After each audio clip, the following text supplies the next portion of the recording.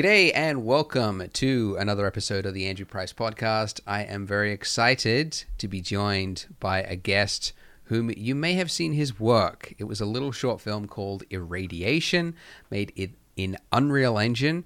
And what was special about it was its just unique approach to filmmaking. That's all the introduction it needs. Ladies and gentlemen, introducing Sava Zivkovic. Thank you kindly. And that was very close, by the way. That was close. It was very close. Zivkovic. There we go. I'm not gonna hold any grudges over the mispronunciations of weird Eastern European last names. So it's completely fine. Well, why don't we start there? Where are you based? Where are you from? I'm from Belgrade in Serbia. I've been born here. I've lived here all my life. I kind of traveled around a little bit for work, but I've mostly worked remotely and kind of been based in Belgrade since I can remember. So wow! Yeah. So you're born and raised in Belgrade. Yes. Yeah. Got it. Now, Can we start this podcast with a super noob question? I got to ask this. Is Serbia part of Russia? It's a separate country. It's not. Okay. Serbia was part of Yugoslavia, which people might have heard of before, until the glorious dream that was Yugoslavia fell apart into different countries. Yeah, but we were kind of close to the Eastern Bloc, but never really a part of Russia. We don't speak Russian. And that's maybe something to say from the start, especially after irradiation. I've been getting a lot of messages in Russian, and I don't speak Russian. Oh, really? Which is, yeah. Wow, yeah. I mean, okay. Serbian and Russian, they're kind of similar, and they have some similarities, but really they're very, they're different languages. They're Slavic, but they're different languages. You can't really understand, anything unless you really know the language. Got it. So yeah. Okay, well, we'll let the YouTube commenters tell me how bad that question was. But I had a question because I watched the irradiation and they were speaking Russian, right? Yeah. It was. Got it. Yeah, it was intentionally made because of the setting. Yeah, the dialogue was in Russian. Got it. Well, So you must get a lot of comments then going like, "Hey, he speaks Russian." People assume. Yeah, I work with 2 translators to help me figure that out. So yeah. Okay. Got it. So yeah, I would love to learn Russian, but Well, I must say it is quite surprising to. I mean, because honestly, I haven't seen that many films from Serbia. I'm sure there is a film industry in Serbia. But is there anyone else in your perimeter doing this sort of filmmaking that you're doing? Not as much in animation like this. There are people. There definitely is. And especially lately, we do have a rich film industry, film background, and film industry and film culture. Animation, not as much, and it started to grow recently because of kind of the accessibility to everything, and more and more studios are opening, and more opportunities, are opening, and you can learn things that you couldn't learn, otherwise. Now it's becoming a little bit more kind of democratized. In terms of like this kind of animation, I mean, there are people, but there's not too many. It's not too developed, I would say. My background kind of, I've always worked remotely, and I've always worked kind of freelanced for usually Western companies, and that's kind of how I learned animation, and that's kind of how I even today I work with Axis, and that's my primary kind of work. I don't know. It's just I've been so detached from the industry here in a lot of ways that I wasn't even aware of kind of the stuff that was happening within the field of 3D for quite a while I was here, because I was always sort of in my own little bubble, kind of, working remotely for foreign companies.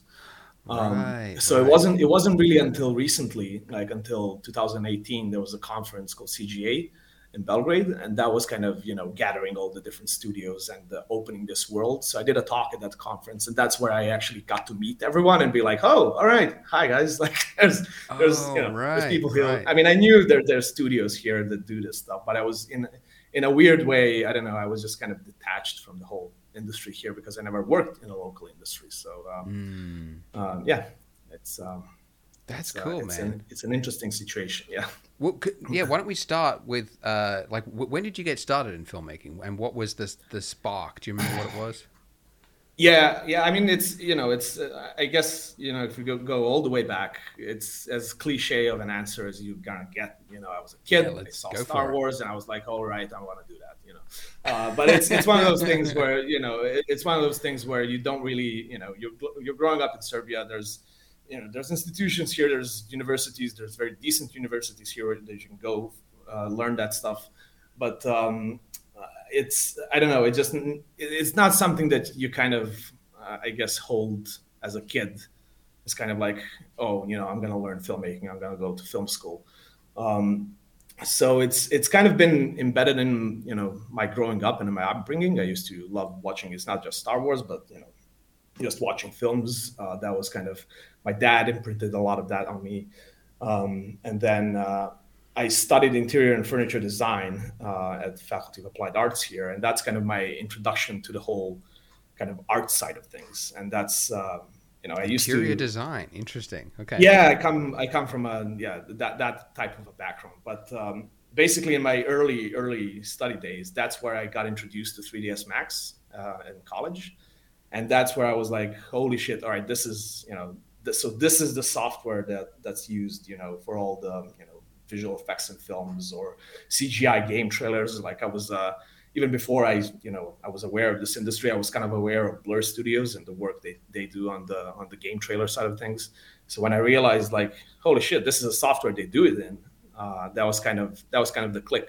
That was like, all right, I can probably learn animation and then learn filmmaking through animation on my own terms without having to go to film school, because it's not even like the question of having to go to film school. I think it's at the time film school was just kind of out of reach for me for whatever mysterious reason. I don't know. It just never occurred to me that I can kind of apply for that and make that my job. Right. Whereas Right. interior design was even that, to be honest, like that was I'm one of it's a very opposite situation. Like when I was a kid, I used to play tennis a lot, and I had this grandeur, like delusions of grandeur, to become a tennis player or to become like a tennis coach at least. And then my dad basically forced me into art school, which is kind of it's always the separate kind of or the contradictory of that situation. It's always people wanting to go there in art schools and their parents being like, oh no, you have to go to law school or something like that. So my dad's a big art collector, and all of our friends kind of in our immediate circle are kind of painters and sculptors, and I grew up with that stuff as well. So they all forcibly, because I was drawing as I was a kid, growing up, they all kind of forcibly saw that, all right, you're gonna go to art school, you're gonna love it. And I really didn't want to go to an art school. Like I really didn't Why want to not? do that. I don't know. Like I guess I was just again delusional about my tennis goals at the time, which sounds in retrospective, it sounds like the dumbest thing ever. But as soon as I went to that university, that's where the whole world opened to me, and that's where I got introduced to 3D. And I still remember to this day, like that's kind of that kind of moment where I first opened up the 3ds Max, and there was just a cube. Not like in Blender, you have to make it in 3ds Max. But Wait, I was just, one for Blender. yeah. but I was just orbiting around this cube for like half an hour, being like amazed at this like 3D space. And Wow. I don't know, things just kind of opened up there because I kind of, I guess, realized that I could learn this stuff on my own terms. And it was never, again, like it was never. I guess in my early days, I was more, interested or infatuated with the kind of whole process of CGI versus filmmaking per se, because filmmaking was still such a unattainable goal in my mind for some reason that I wasn't even thinking of kind of, oh, I'm gonna become a director. I never had a goal. It was something I was always maybe dreaming about, but it wasn't really like a set goal that, oh, I'm gonna do this, I'm gonna do that, and then I'm gonna become a director. Like it never happened like that. So I was more into kind of the CG side of things, and then little by little, I started doing these kind of personal projects, and I never had the balls to call them short films because to me they weren't. It just felt like like an animation project, let's call it like that, and it was always kind of connected through architecture and motion graphics and stuff that I knew to do. Until one day we kind of expanded the team through some friends, and we kind of made together this first short film for an art conference in Croatia called IFCC. And that's the first time that I actually had the balls to call myself a director and to give myself a Really? director credit, because I felt that this is the first time that I was actually able to tell a story and to direct people and to direct actors. And that's basically how it all started. That's I crazy. made the first film. What year was that? Sorry.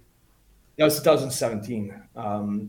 So that's when Whoa, pretty my short. yeah. Okay. So basically, yeah, I forgot to answer the question. So I started with CG in 2008. That's when I started studying. So that's where I got introduced to 3D. I freelanced. I finished my studies in 2012, and then I freelanced all throughout my studies all the way up to 2017. And 2017, when I published that first short film, I got contacted by a couple of people, but Access Studios was the one that really kind of wanted to take me in and to kind of offer me kind of this this amazing position to start with, but also room to learn and room to grow. And I've been as a freelance director officially, but I've been with Access since 2017, ever since, working on some pretty cool game cinematics, which is still kind of it's a dream. So That's yeah, cool. that's kind of it in a nutshell. Like there was like a specific freelancing career, like CG generalist career before this, and then since 2017 up until this point, I've solely been directing. Um, Wow, yeah, that is a pretty unique pathway into this. Like like because you got the spark yeah, from Star Wars, but then thought I yeah, can't do that. I got to do interior design, and then through interior design you learned 3D, and then you enjoyed yeah, that so much, then you actually slowly worked your yeah. way into filmmaking. Is that a suffice Yeah, summary? pretty much. Yeah. That's an accurate summary, and that's it's pretty interesting. Like looking back at it like that, and it's interesting you say, because every filmmaker has a different path and a different route. There's no like that's why the question of like, oh, how do I become a filmmaker? Like it's very unique to yourself and to your circumstances and to your surroundings, and Mm, it's never there's never like a cookie cutter sort of a template of, oh, do this and this and you'll yeah. become a filmmaker. If you try to retrace my steps, it's probably most likely it's not going to work, because it's so very circumstantial, and all of that Mm, has to do a lot with timing as well. um, like the time that we kind of published IFCC film in 2017, there weren't all that many films of that type produced by very small teams of people and friends. If you did that same short film today, I don't know, like if it probably, like if we did the same short film today and released it today, I don't think it would have had the same impact. I think really? a lot of it has to do with timing. It's like irradiation in a lot of ways. I mean, I appreciate all the praise and everything, but irradiation also came out at a time where there's this amazing big hype about Unreal Engine. And Mm, everybody has their eyes set on any kind of film or content that's been produced with Unreal Engine. So a lot of the success, I would say, has to do with that as well. Not to right. try to devalue it. I'm still very proud of what we were able to achieve as again as a small team, but it's very it's very timing oriented. It's Mm. Yeah, it's. I think that was one of the most interesting parts of your process video was like seeing the. Well, maybe actually, like for those who haven't seen the process video, could you share what some of the common pitfalls of CG animation? Uh, yeah, what some of those common pitfalls are, and then how real time improves that or Sure. solves that. Sure. So I mean, it's like, to me, it happened a little bit before this. It actually happened kind of with that IFCC project. But typically, like in a CG pipeline and in a typical kind of game trailer or full CG animation pipeline, um, you would do your first pass of the edit with storyboards, with just 2D drawings, 2D storyboards. That's a fast and expressive way of showing what you're after, what kind of shot you're after, what's the general kind of feel of the piece. Um, and that's basically next step of that comes in 3D previs, and 3D previs is very rough and it's very basic because you're using just placeholder assets. And the main point of that is just to transfer again the idea for the shot. So the shot doesn't need to look nice. The characters can often just be T poses. It's just the idea of what the shot is. Is it a wide? Is it a close up? Is it a moving camera? Is it just to get the edit assembled? And because those two stages are so early on, where you don't have assets, you don't have lighting, you don't have anything, you just have placeholder stuff. Yeah. It's a little bit lackluster because basically that's your filmmaking part, right? That's where you're making the decisions for shots, you're making the decisions for performances, you're making the compositional decisions, you're making the editing choices. The edit will be refined when you have performances, of course, but that's the main construction of the edit, and the structure of everything is getting decided very early on in that previs/storyboard process. And what's kind of what was frustrating for me, I guess, so far is that you're really missing out on the lighting side of it. Like lighting is such a huge, crucial aspect of cinematography that you're basically, you're completely missing out on it by just working within previs, because you're not composing your shots to light. You're just composing them to geometric shapes. To Right. you can put your character in a whatever, like a rule of thirds spot, and you can frame your shot nicely in terms of geometry, but you're missing out on the lighting and shadows, and those are huge impacts on how a shot looks. And that's the biggest, one of the most important parts of cinematography is just lighting to, or composing your shots to light. Yeah. And then in CG, you would spend months and months making everything and building all of the assets until you actually get to a lighting stage. But when you get to the lighting stage, you're locked. You can't move the camera. You can't move the characters. Animations are locked. Cameras are locked. Everything is locked. Environments are locked. So all you can do is you can mold the lighting to your already existing shot. You can't move around. We never get a point where, you make everything and then you move around with your camera, like with an interactive viewport. That doesn't happen in production because you just, like the creative has to be signed off months ago. So now you're just producing, you're in shot production. And you never get time to just explore now that you have built all these amazing worlds. Like maybe you'll see something. Maybe you'll find like, oh man, that wall looks amazing. Like what happens if we put the character against that wall and shine a red light on it? And like that can create an interesting composition that will accentuate the character's state of mind or whatever it is. Like it's the happy accident side of things that you get for free sort of in live action. When you get with the actors on set, you still have to, in live action they do a lot of storyboarding and previs as well, but there's this happy accident part of live action where you can see something and you just go for it, like, oh, that looks interesting, we have some time, let's do another setup and shoot this, or shoot this way. Or maybe, oh shit, we got to a location, the weather changed, that ruined our plans, but look at this, like this looks interesting. The unpredictability of live action is what provides for that kind of reactionary element to filmmaking, where you'll see something that you would never have planned for because it just happened on the day. That maybe the actor themselves were in a mood that you weren't planning for, and maybe they'll bring something like that. So there's this wonderful reactionary process that happens in live action that's completely missed out in animation, I think, because in animation, again, everything has to be very planned. Everything has to be very carefully planned and pre-planned. And after a while of doing that, like that's where I really started to become tired of it. So I was always on a hunt of kind of how I can bring that feeling back, how I can kind of have that, a little bit of that reactionary element.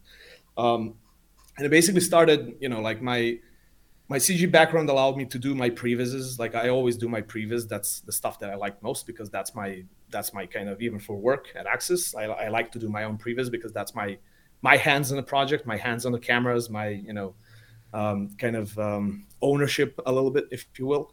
Mm-hmm. And I was always kind of trying to refine that. So in 3ds Max, you don't have EV, of course. They have new stuff now that's kind of similar to EV, but not really. But you can make your viewports look nicer than just a typical grayscale viewport. But Sorry, it's which software are we talking about? 3ds Max, yeah. Oh, okay, So got it, got it. yeah, so in 3ds Max, you can make your viewports look a little bit nicer, but it's all nowhere near as nice as actual lighting. Mm. Um, so I was trying to, for years I was trying to make it, look as cinematic as possible. So cinematic, just have some lighting information so I can actually frame shots to lighting. Yeah. And then miraculously Blender came out with the 2.8 one. So I'm not really a power user of Blender, but I think it's absolutely the best software for previs because of Eevee. And I think it's even better than Unreal in a lot of respects because we can get into that later. But basically, Blender is a typical 3D software. So you can, if you need, you can quickly rig something or model something. And for previs, that's key. Like you need to be fast. And with Unreal, Unreal is fast, but there's a lot of waiting to get to the fast part. Right, So right. so with Blender, that was kind of the key kind of stepping stone where I used it for a couple of previses for a couple of projects, and that completely changed the game for me because I could actually compose shots to lighting with Eevee, just in viewport, and be reactive to what the light is doing, and find interesting compositions that you would never find before.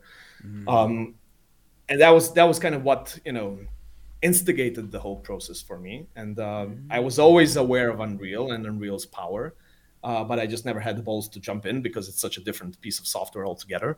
Mm-hmm. And then finally, with this project I did, and it's an absolute game changer in every way possible because with Eevee you get real time performance when you're moving the cameras.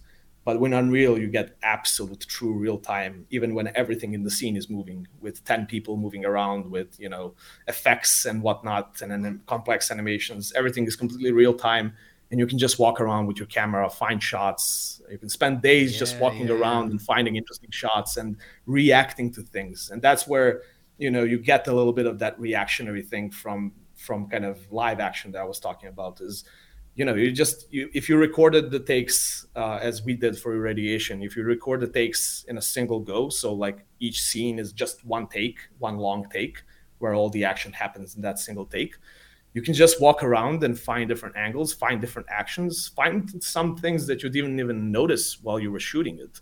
Like somebody did something interesting with the reaction of the hand or a shake of the head or something that looks interesting from this angle that you never thought of before. So that Yeah, just right. enables you to be so much more reactive and so much more creative in the process. Nothing's really pre-planned anymore. It's kind of it's just fun. It's just absolutely fun to work on because in typical animation, and I'll shut up after this one. I know I'm giving long answers, That's good.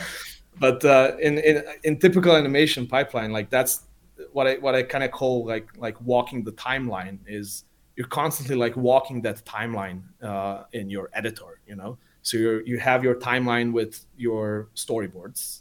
All right, that's done. So now you have to remake that timeline from scratch in your previs. So okay, that's done. So that's the second time you walk the timeline. So now you have to create the timeline the third time with animation, with raw animation. And then you have to create the timeline the fourth time with cleaned up animation. And then you have to create the timeline the fifth time with renders, and then multiple passes of renders. So you're Yes. constantly recreating the same edit from the start. That's your typical Mm. animation workflow. You're just constantly recreating the same edit. And that's what the biggest driving forces for me for doing Irradiation was the fact that I didn't want to do that. I didn't want to do a previs for this, and I didn't want, apart from a shot list, which you need to do for shooting the mocap Scripts, anyway. yeah. Yeah, I never did anything else in terms of the previs, specifically Mm. for the reason not to recreate stuff 5 times, and to be a bit more reactive, and to allow the process itself of the process of being free to explore, to drive in a way kind of the creation of the short film. I think that's kind of the biggest value Unreal has for me. That it completely changes the process you can approach animation. It kind of frees you up a little bit, that you don't have to be so rigid and strict and kind of, adhere to pre-planned rules, and you can explore and have fun and find interesting things later on. So Right. that's my very, very long answer. No, it's really cool. I mean, that was something that I there was a shot in your process video where you were sort of, yeah, you were explaining how you can place the camera anywhere, and you had this one of the guy in the hazmat suit, and he was just sort of like acting, and he's like talking, and you're just sort of like pulling the camera around, and you're pulling out to the entire environment, and you're changing the light, and it was like, wow, this is like, it's gone from like, CG animation could be this kind of like stilted, poor man's version of live action, and it can Yeah. kind of get cool when you've got ILM or multi-million-dollar studios to throw at it, to now potentially being better than live action, because you can do things that you can't do in live action, like have the recording, the act. What do you the what would The you call take, it? The take. That's the word. Sorry. Yes, you could have the take, and it's recorded, and you could get it from any angle. And obviously, there's you've still got technical glitches and things to deal with, but the advantage, there are a lot of advantages over live action. In that. I think it's animation always had that advantage. Like, you can still do that same process with an offline render engine. It's just going to be not as interactive and not as fun. So I think the main thing that happened with Unreal here is just that it allowed that process to be, anyone can have that process. Anyone, Unreal is free. If you have enough, if you have resources to get a mocap session or just a mocap suit, you can do this on your own kind of average gaming computer. You don't need. Right. That was the thing. Like, that was before, it was just reserved for big studios, and now from independent filmmakers to just individuals, everyone can do that. That's the big shift. And in a lot of ways, animation always had, like the typical animation that I'm drawn to is not really utilizing the advantages of animation per se, because animation as a medium, really, like it kind of, it's best kind of used as, like, if you saw like Alberto Mielo's like The Witness in Love, Death and Robots, that's the best kind of use case of animation, where you have a bit of everything. You have the filmmaking, the photography, the illustration. You have, like, when things aren't so photorealistic, because the more photorealistic things are, I'm kind of in the line of thinking of, well, why don't you just shoot a live action film then? Yeah, tell me about the motion, because that was something that sort of like stood out with Irradiation, was like in your breakdown video, the process video, on your Vimeo. You had this like full stage with like actors in mocap suits, and it was like, wow, this is like really high budget. And you said that it was just like friends of yours that let you use the mocap stage. Pretty much, yeah. That's pretty cool. How expensive would it be if you had to pay for it? Just curious. It's so the shoot day is not that expensive. Okay. I think it's, relatively speaking, like it's, I think shooting, and don't hold me to this because I don't know this off the top of my head, but it comes down to, I think it's 1.5K per actor, in terms of per, like, how many actors you have on stage, not like their daily rate, but how many people are you going to be tracking on stage. So 1.5K per person that you're tracking. Then you have to pay the actor fees, and then is that per day? Per day, yeah, per day. Whoa, damn. So then, and then you have to pay the actor fees, but really the price comes down to the cleanup and the tracking and the solving. So once you've shot everything, you get the raw data, the raw solves, which are kind of real time, and you see them. And they work pretty well. Like, for some shots, we use those, but they can be jittery. They can be, not precise. You've seen plenty of kind of Rococo stuff where, like, feet will go through the floor and stuff like that, where it's not really so precise. So that's kind of the live solve. And when you do an actual solve, an actual kind of keyframe animation work on top of that, that's what actually will set you, back the most, because that's charged by the second. So if you charge by the second, if you have a 9-minute short film, You charge by the second times 3 because you have 3 characters, or times 10 because you have 10 characters. That's when it stacks up. Wow. So, And that's so is yeah. that so is that that cleanup stage that happens after the shoot? After, that And is happens like, this yeah. and is it animators you're hiring to do the cleanup? It's the same studio. So the Okay. studio I work with, Take One, they are the motion capture and animation studio. They do a lot of Ah. work for games, actually, for actual in-game animation. So like most of the stuff in Witcher 3, they helped a lot with Witcher, a lot with Wow. Battlefield and stuff like that. Yeah. They're a small Okay. studio, but they're really, really good. They've been around for a while.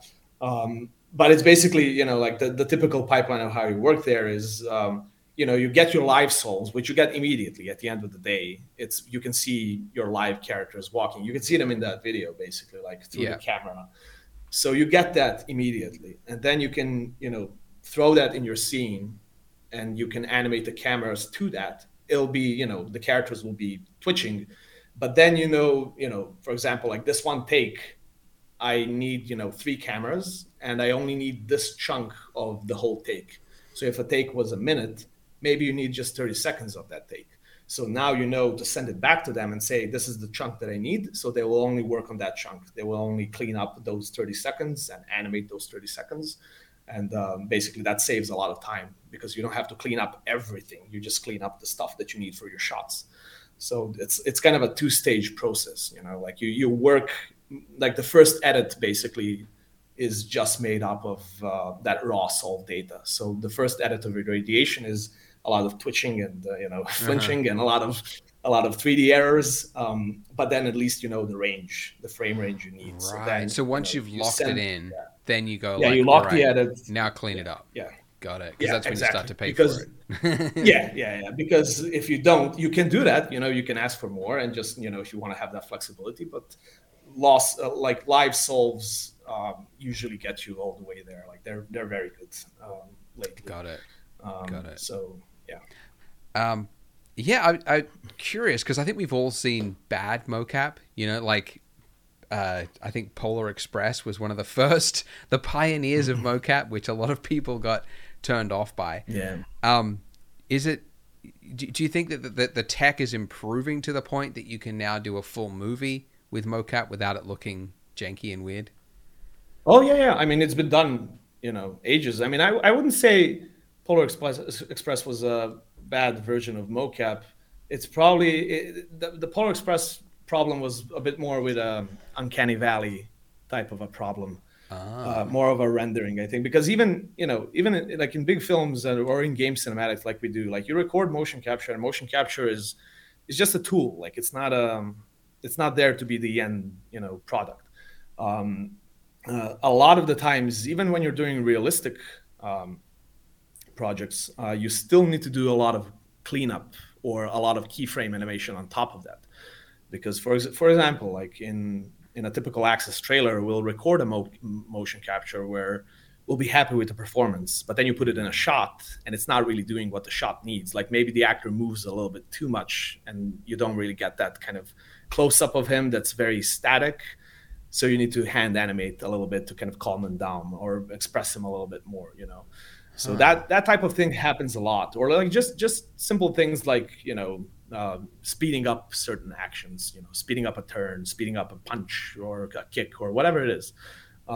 So there's always a lot of hand key animation happening on top of motion capture, and especially in live action, I would imagine, in like big VFX projects.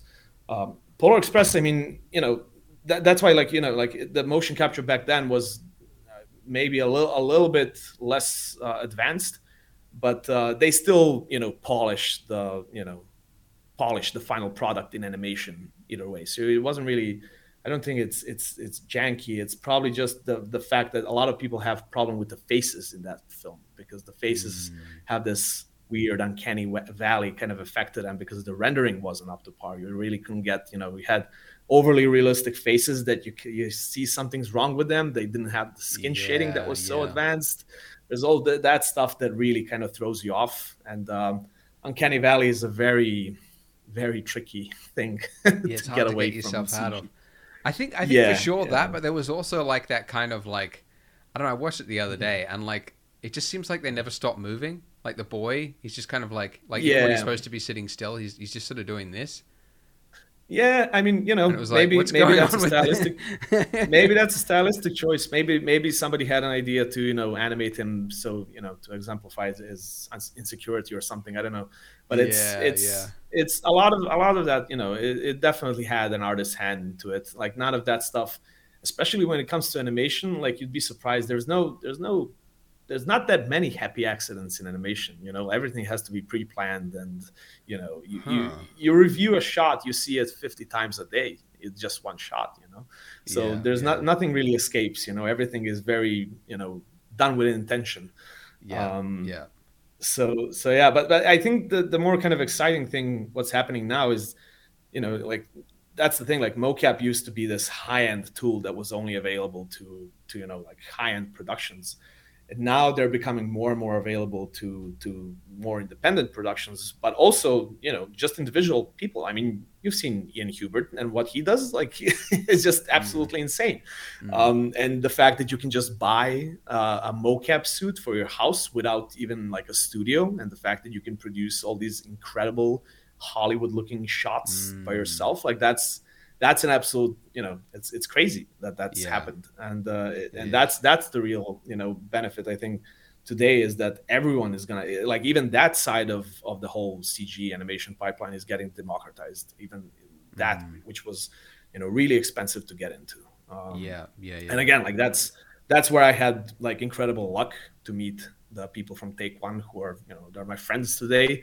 And they, a lot of the things that happened in my career, I definitely kind of feel they're responsible for a big chunk of that, because they wanted to help me create those Mm, films.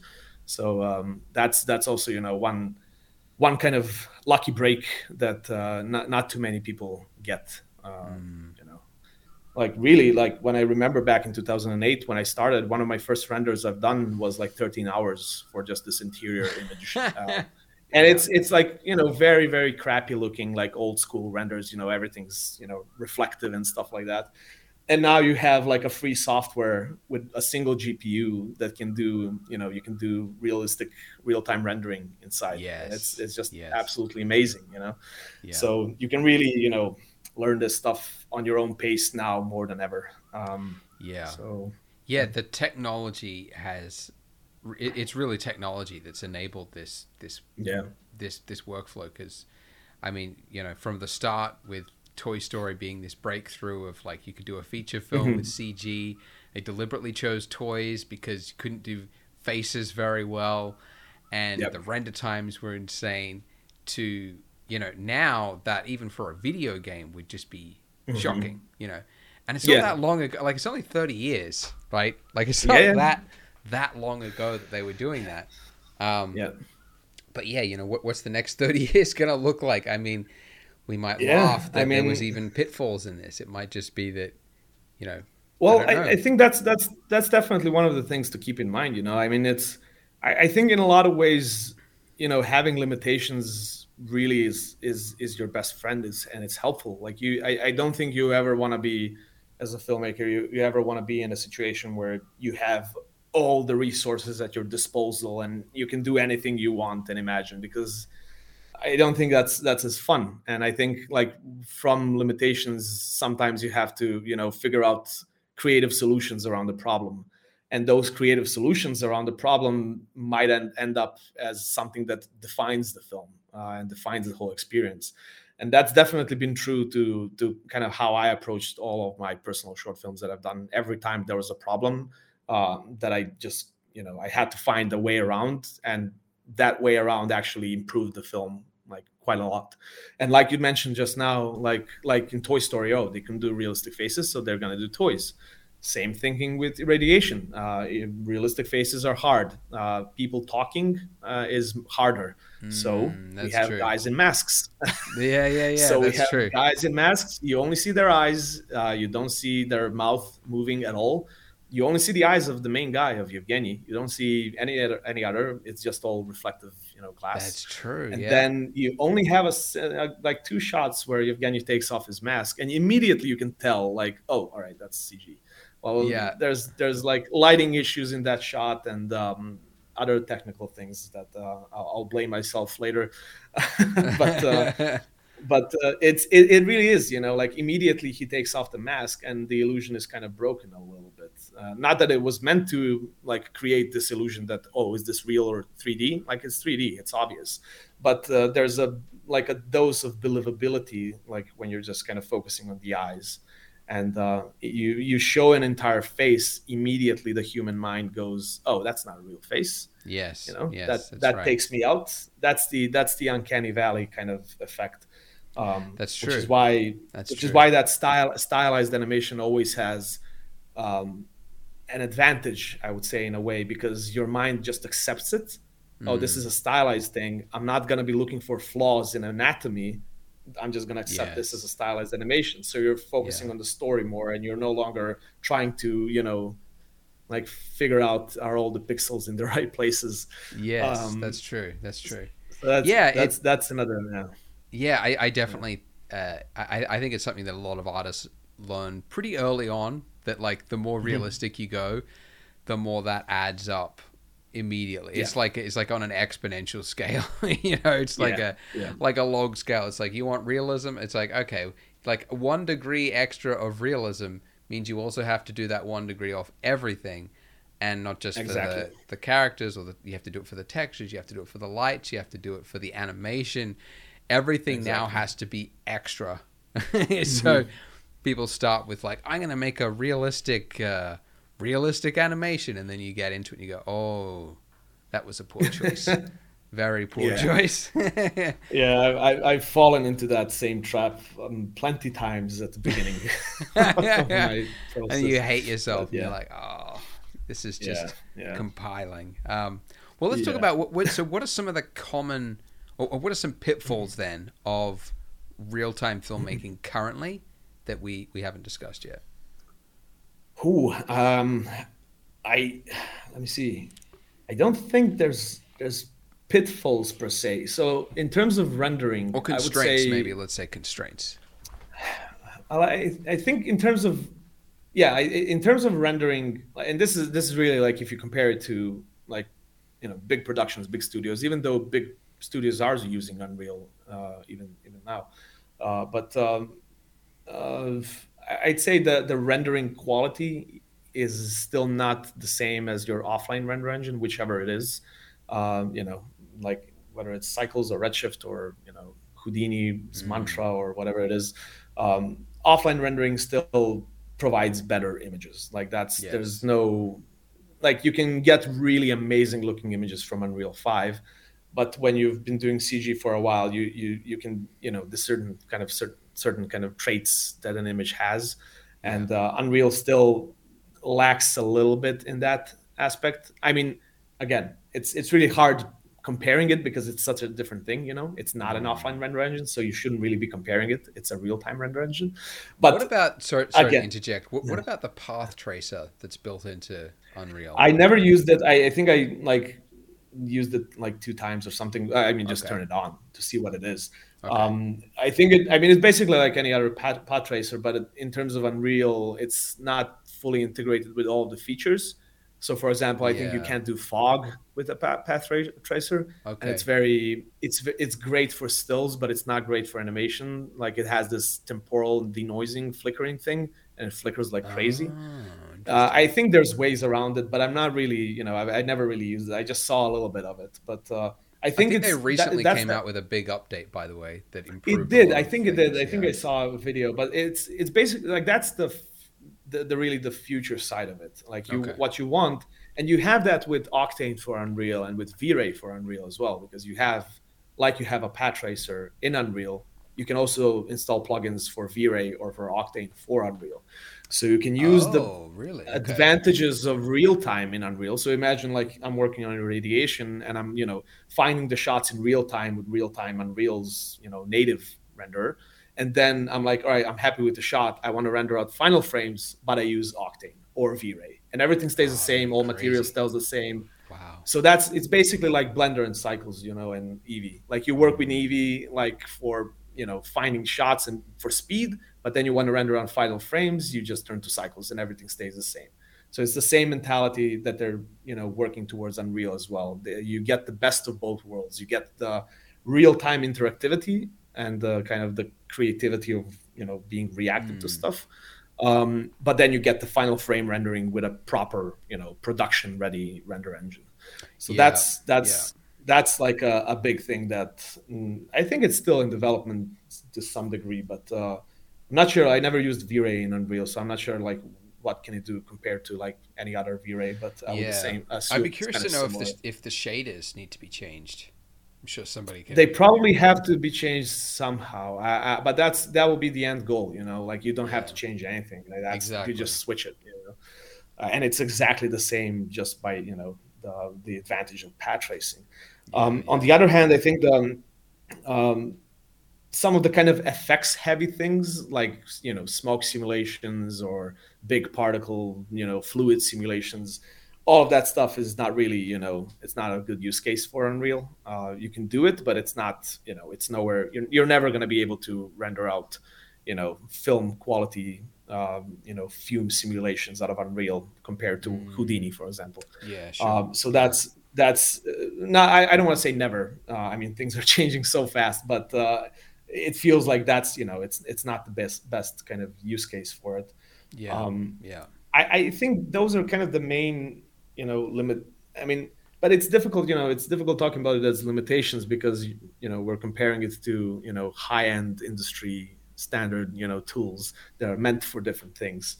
So I think Unreal is definitely going to get there. I think in terms of kind of things that can be improved, and this doesn't really have anything to do with Unreal, but it's like if you compare, for example, the typical CG pipeline that I described before and how Unreal changed that, the biggest reasons why Irradiation was able to be produced so fast is because I used all of the assets were off-the-shelf stock assets, and again that was the point because it was in a way a commercial for big, medium, small. So all of the assets were off-the-shelf assets, so we didn't have to build anything, which is a huge time saver.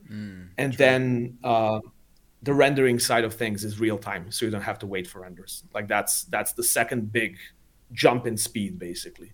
And the production, I would say, the assembly of the edit and environments and all of that stuff, that's really fast because you're just seeing instantly what you're doing.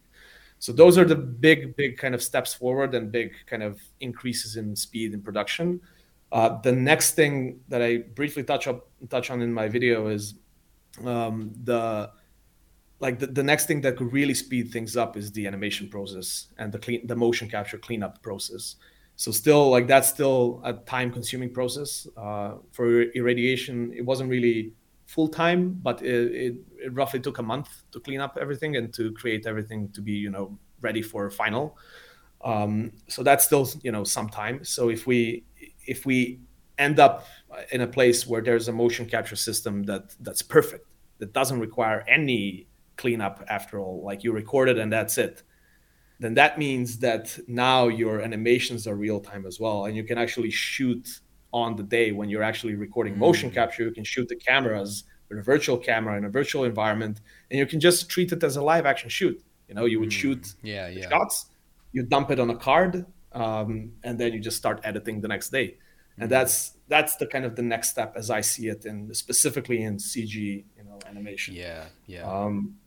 It'll definitely get there. Like you could see it with every iteration, every suit. Oh yeah.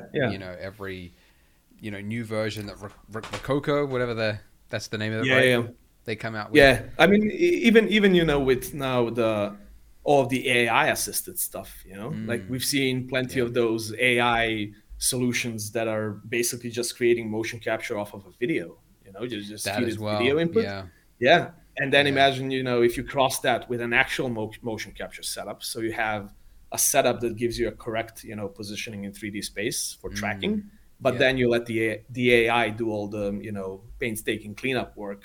And then you kind of get, sort of I don't know. I don't know if it's as easy. I don't know nothing about AI, Yeah, yeah. We'll just pretend AI but will yeah. solve everything. We'll pretend. We'll pretend that it will solve all of our, hardest tasks and all of the, Yes, exactly. technical tasks, That's and right. leave all the fun to us. But, Get to it, nerds. um, Whoosh. I don't know. Um, yeah. yeah, that I mean for sure. It's really interesting. Like the that the that there's the real time engines and then there's the offline renders, and Yeah. for the longest time they've always been separate. There's always just been there's the real time crowd and they're doing stuff there, and then there's the offline crowd and they're doing their own thing, and they're slowly converging, right? Hmm. Because obviously you've Hmm. got Unreal Engine and they're improving and getting it to this photorealistic standard, but also the offline renders now with AI optics Hmm. denoising that NVIDIA's produced and open one for Intel. Hmm. They're now, especially with like a 3090, if you've got that in like viewport mode in Yeah. cycles, I mean it's real time. It's real Yeah. time basically. And with I mean even within I imagine like next couple of cards, next gen cards like the 30, the Hmm. 40 or the 50, whatever that will be. I Yeah. mean it's going to be pretty much on par, I would imagine, with real time. And then you'll have, real time as well. So I can see probably in the next 5 to 10 years, probably even 5 years, Hmm. no longer thinking of the difference between them. Like I think Yeah. Unreal will be compared directly with Max and Blender in terms of what they can I do and think. what you're Yeah. using them for. I think so. Yeah, I mean, it's definitely going that direction. I didn't, when we get there, when we get to that point, like that's the experience I had with Unreal now, which I forgot to mention, which is, um, like with this experience compared to every other experience I've had of making an animated short. This actually felt like I was actually shooting a film. Like every other Yeah, experience right, felt right. like I was pushing buttons and being Yeah, technical about it.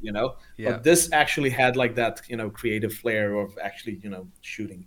So that's when that happens to every piece of software, I mean that would be absolutely free for all. And it's that's why I think it's so important, like when back in the day, like the ability to create a realistic render or like a nice composition or a nice design, uh, that was kind of the thing that set you apart. But now everybody can do the same thing. So uh-huh, now really, it's the basics of filmmaking or design or photography. Like that's what's gonna yes, set your work apart, where everybody's gonna yes, have the advantage of real-time rendering that immediately gives you photorealistic results. You're not even gonna have to think about it. Like there's yeah, just everything just works. And you have the same resources, the same 3D assets, the same textures. Everything's free for everyone. That's where the competition is going to rise up, and everyone's going to have the same abilities. But that's where your kind of fundamentals and your ideas and story and your style, basically, that's really what kind of will separate you from the rest. And that's the absolutely. stuff that I always kind of say is that's the stuff that really matters, and that really, I think, with all this kind of um, like abundance of resources everywhere, and especially like the real time or the kind of the immediacy of everything these days, people are expecting results so fast Mm, that they forget that like building your actual style and your voice, that's the stuff that still takes years. Like that's not going to be able you're not going to be able to speed that up with a yeah, 4090 or yeah, with yeah, anything yeah, else. that's Like just right, that's right. that's the like that's the like the art side of it is still like takes years to properly develop. So that would Yeah, be like one of my biggest advice to people starting out is like it's all of this technical stuff comes and goes, and it improves all the time. But yeah, I just wouldn't rush it. I would just focus on creating your art basically, and um, yeah, all the technical bits will fall into place. yeah. Um, and I yeah, think. the thing is, Yeah, go on. yeah, sorry, go ahead. I was gonna say, I think anyone who's been using 3D for any length of Yeah. time knows just how like drastically less technical it is today to get started. Oh yeah, yeah, Like yeah. even like take one aspect like shaders, right? Hmm. To create a realistic shader, you used to have to understand uh, how to mix diffuse with the gloss and use the Fresnel to drive it so that it appears on the back side versus this side. And then when it's more rough, you had to like decrease Yeah. the impact, and you had to know all this, and you could drive it, and you could create calculated Hmm. with like nodes. And I remember like creating my own setup that did this, and it was so technical. But when I did it, that had like I kind of had an advantage over other artists if I was Yeah. competing with them, let's Yeah. say, because I could make a Yeah. photorealistic image, and they would go, "How do you do that?" And Yeah. then Blender came out like a year later with the principled BSDF, which is based off of Disney's paper, which does it Hmm. all in one single slider, in one single shader. Yeah. So Yeah. now new artists who have no idea what's going on under the hood, they're dragging the roughness around, and it's Hmm. automatically, it's doing the Fresnel, it's applying it correctly. They don't even know what's Yeah. actually happening, and it doesn't Yeah. matter because they don't need to know it. They Yeah. can just Exactly. focus on the art and the Exactly. Yeah. composition, the colors, the Hmm. lighting.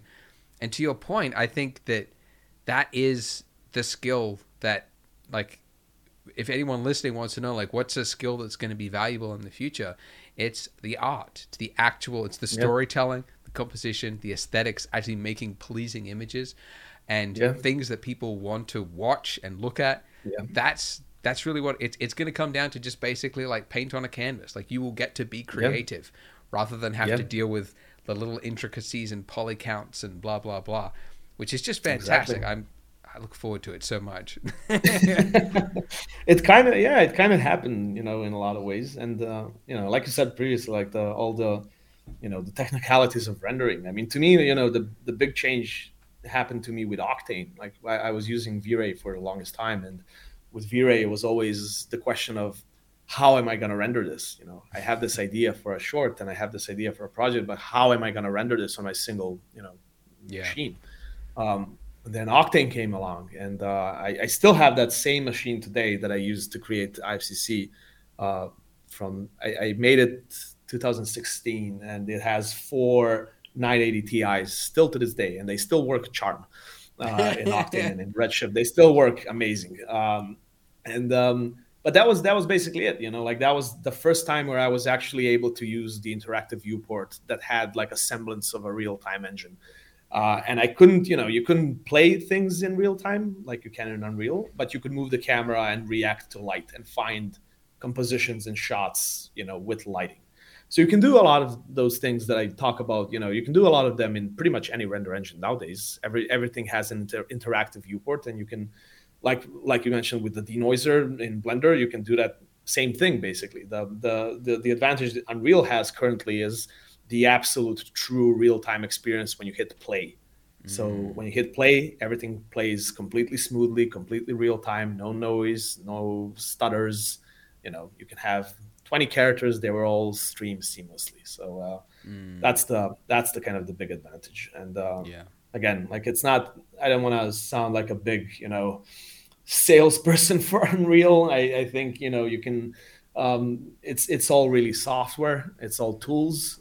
You can create your film or your idea or your 3D render in any software out there. They're all pretty much the same.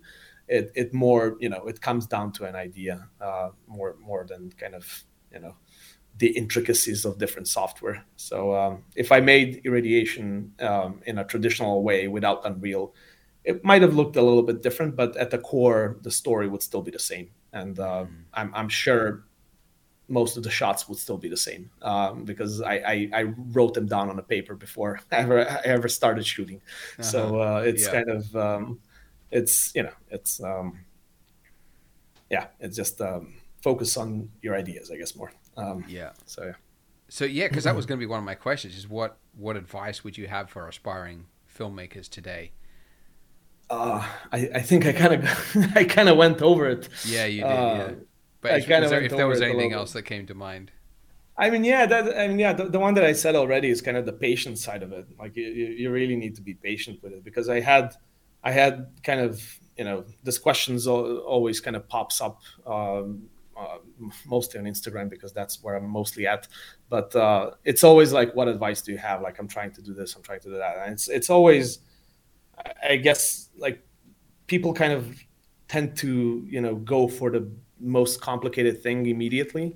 Mm. Like, if you've never made a film before, animated or live action, whichever way, your first one needs to be really simple. It can't be this massive undertaking, and it's very easy to get carried away. Like, especially, Blender is free, Blender is accessible, there's so many tutorials out there. People see Ian Hubert and they see his 1 minute videos and they're like, oh, I can do this. What they don't see is Ian Hubert has 20 or how many years of experience behind doing that stuff.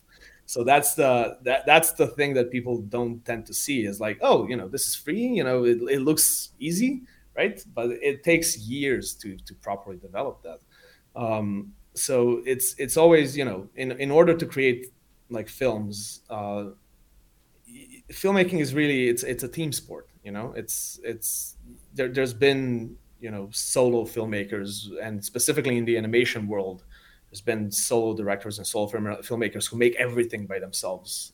Again, aforementioned Ian Hubert, like the pinnacle of independence. But like there's been people who have pulled that off. But really, filmmaking is a team sport, and you're only as strong as your team. Directing is not about you doing every single part of the job. It's you conveying the vision to the team and driving the team to execute that vision exactly how you imagined it. I think I would almost say, because I've done both, I've done stuff all on my own and I've done stuff with the help of a team. I would also say that almost say that like actual true directing is when you're working with teams of people. Because if you're just working by yourself, that's easy, because if you know how to do it, you just sit down and do it. But if you have to explain other people how to do it, that's kind of, that's the art of it. That's the kind of the whole gist of directing, is you have to direct teams and be able to convey your vision to them in order to execute it.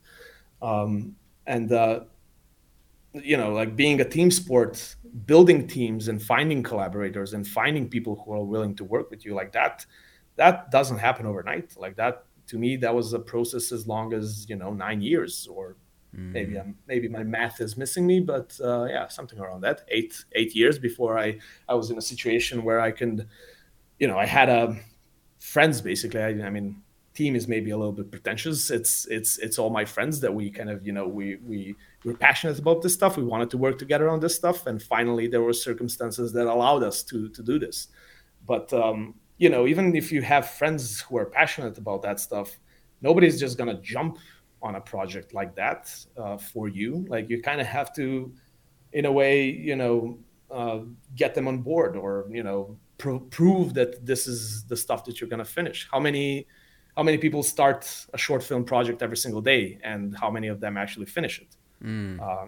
One is because it's probably a little bit too ambitious, and two is because they're relying on things that they cannot do by themselves. So they're asking for all these favors, and people aren't delivering because of other commitments.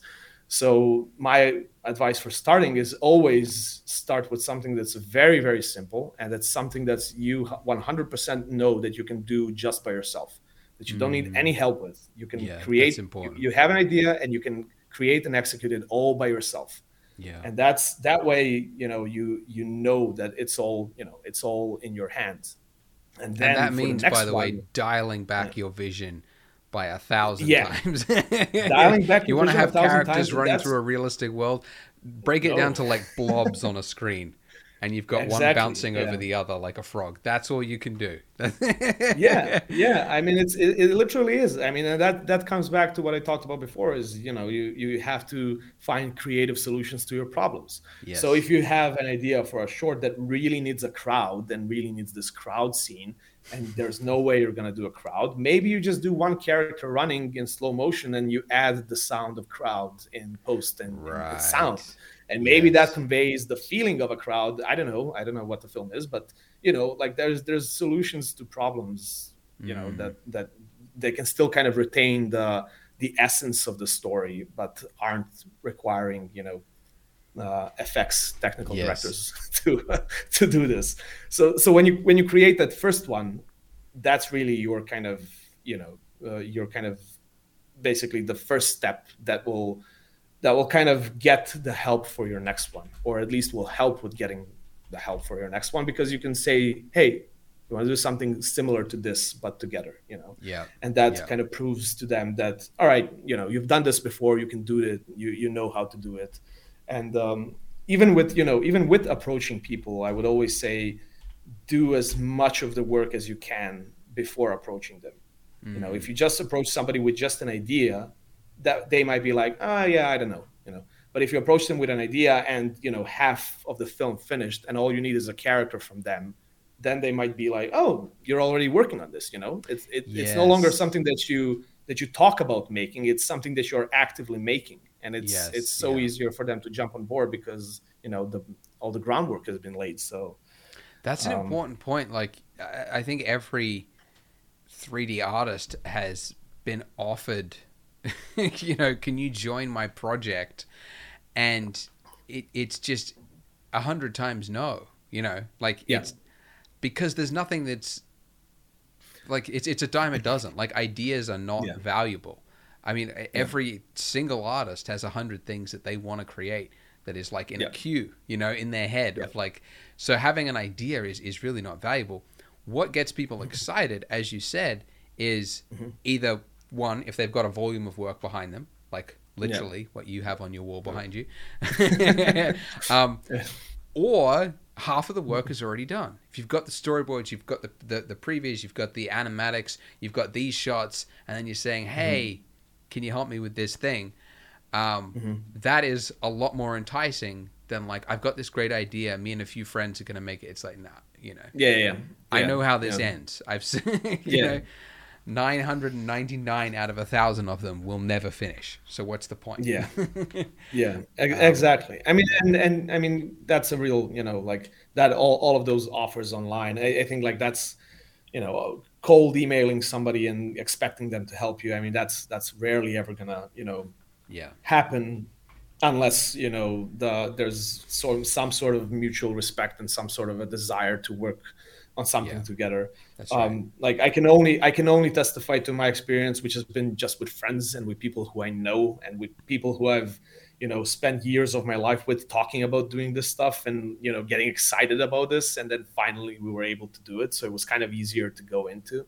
And then Mm, even every other collaboration that I had after that was with people that I met on conferences, on people that, hey, I know your work, hey, I know your work, and then there's this kind of mutual, oh, that's cool. respect kind of happening that we want to work on something together. So that's always Mm, easier than just I think finding people online for a collaboration, that can always, it can happen, but it's just cold emailing and just approaching it as a business when it's a personal project.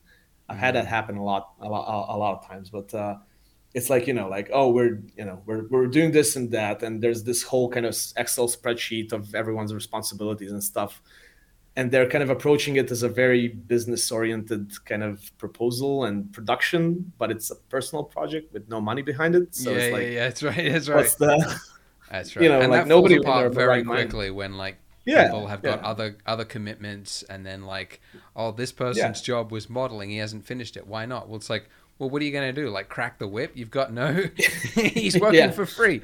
So then the whole yeah, project just loses steam and it dies. yeah, But yeah. yeah, as you said, like it gets easier once you've got that volume, once you've got like when you're starting out, you have to do it all yourself. And also Yeah. I think it's valuable to learn the entire process rather than like, Mm-hmm. if you're a modeler and Mm-hmm. and then you've got another friend who does texturing and then you're trying to find another person who does Mm-hmm. animation, like if you don't understand what problems they will be encountering with the work that you're Mm-hmm. creating, you're just going to exacerbate the time frame and the issues, and so you'll never be really, I don't know, you'll never be employable for one because you need to know the full process.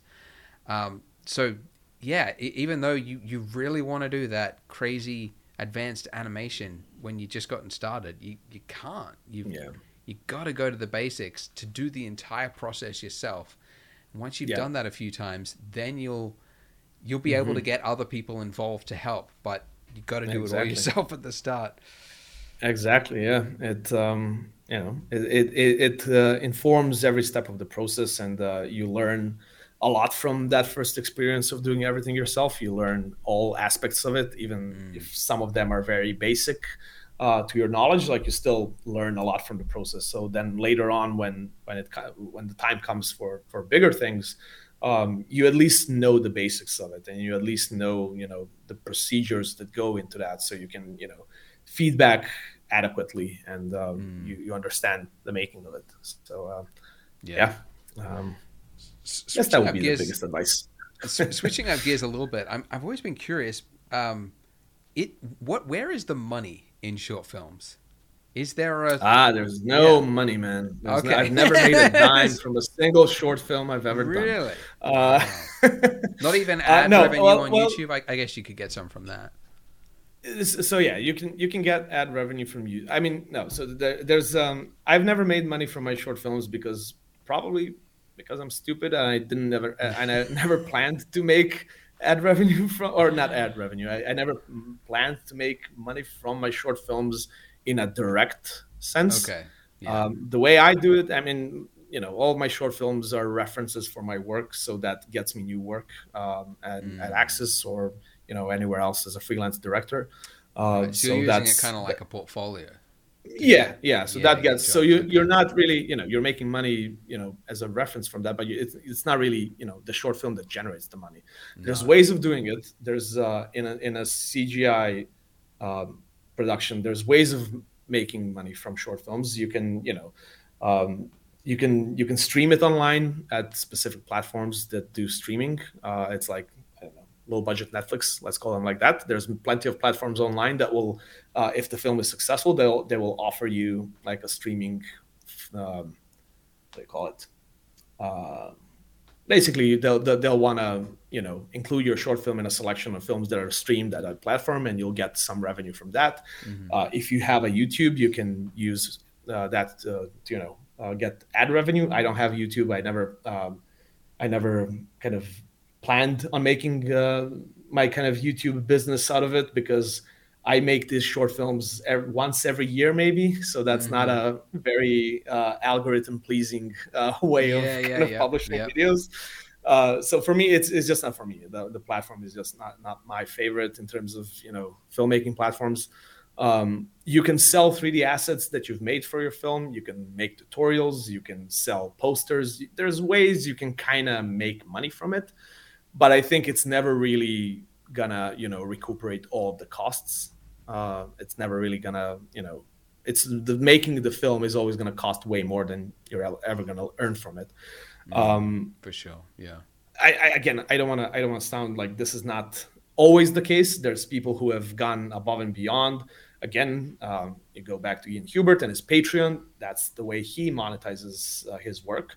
Or like Siama Peterson, I hope I pronounced that name right, but the guy who made Astartes, the Warhammer fan film on YouTube, that was a giant hit. Okay. Yeah, oh yeah, you got it. You got to check it out. How do you spell it? It's Astartes. So it's AST. Oh shit, I can't spell for it. Oh shit. Let me write it down and read it for you. Astartes. I think I found it. Yep. Astartes.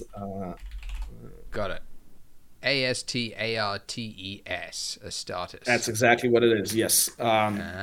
Okay. So that's I'll an link to this in incredible the show notes if people want to check it out. That's an incredible example. Like that's a single guy who made that whole thing largely by himself. I think he had some help here or there, but everything, like animation, was all keyframe.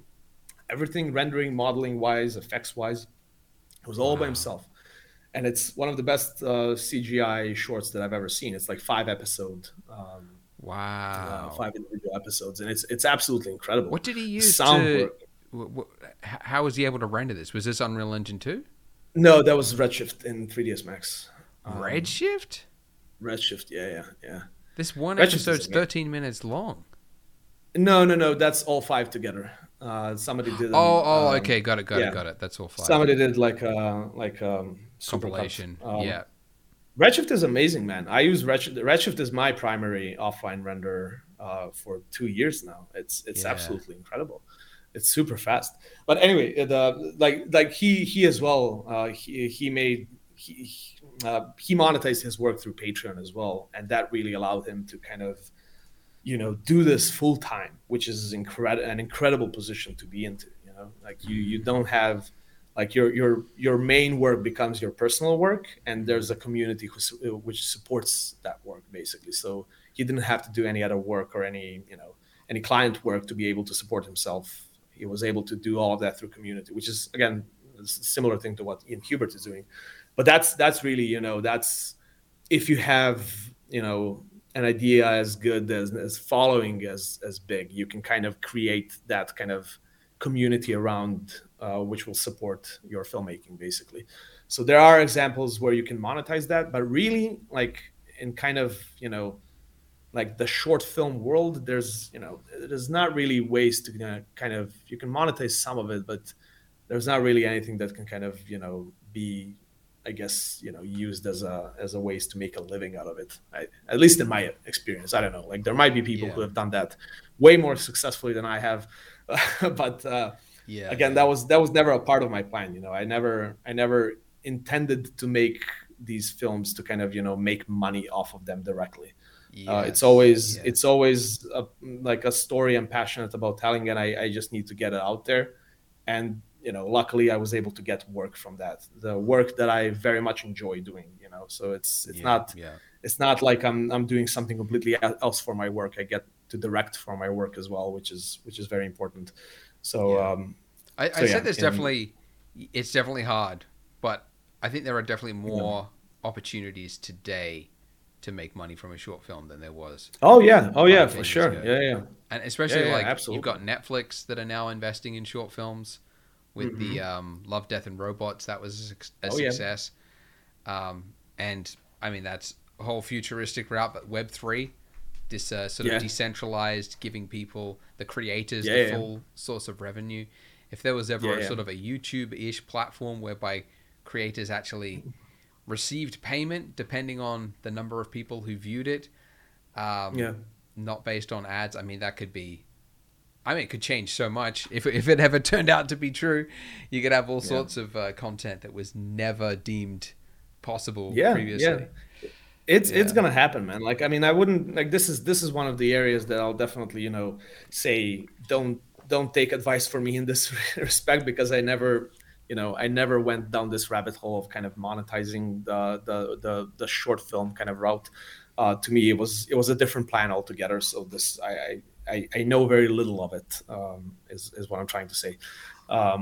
So yeah, there's definitely ways you can do it. It's just really what you want, like, if this is what's the driving force behind it, is you want to be an independent, and you want to kind of monetize the work and live off of it and be able to just create that, being able to do something like Ian Hubert or Siama, who made A Stardust, like that's definitely the way forward. Is kind of, you need to have this community around you that will support you basically along the way. I've seen people do that with NFTs these days as well. That's something definitely I've tried to do as well, is make a couple of NFTs that will kind of grant people the producer credit for the film, and in turn finance the short. So there's a sense of ownership there. Not a sense of ownership, there's an actual ownership of the project. But also that kind of allows the creator to do what they want. So that's an interesting avenue that I'm definitely keen on exploring more. Definitely. Kind of awesome. Well, I know it's late there. Let's just end. Where can people find you? You can find me most likely on Instagram. That's where I mostly hang around. You can find me on Twitter. I just recently jumped on there.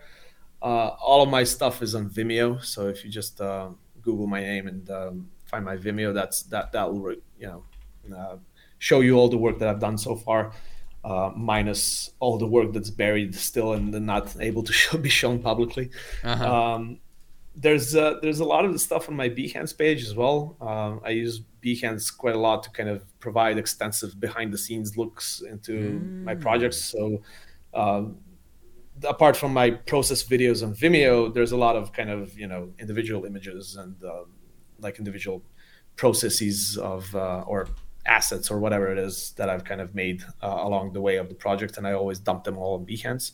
So that's kind of interesting. Yeah, and Oh wow, yeah, my look it Behance up here. stuff. I'm way too lazy to make my own website still. So Ah, you Behance don't is need kind it of my nowadays. yeah. I It's a mean, waste Behance is waste of kind of money and time. yeah. I mean, exactly. It's I still think it's valuable, but I never had it, and I just didn't have that mentality. And but Behance it has most of, even like all the external links and kind of references and kind of talks and panels and whatever I've done. So if you Oh, great, want to awesome. take a deep dive in that, that's all there. So yeah, pretty much anywhere on the web, but Instagram is definitely where I'm most active, where I'm kind of hanging out daily, or at least I try to. Awesome, So yeah, nice. Any yeah. final remarks you want to leave our viewers with? No, I don't know. This is No, it's all good. Just thought I'd put you on the I spot. feel like I feel like I should have prepared something. Yeah, follow Blender Guru. Hey, all right. No. I just want to again say thanks to you for bringing me on here, because yeah, I've been a fan, followed for years, and it's awesome being on the other side. And yeah, hope everyone got some useful information out of this. And yeah, if you For sure. need anything else, feel free to reach out to me somewhere on the web, and I'll try to get back to you. Awesome. Great. Well, guys, I'll Cool. put all the links to Sava's Instagram and Behance and everything in there so you can follow him. Thanks so much, Sava. That was great.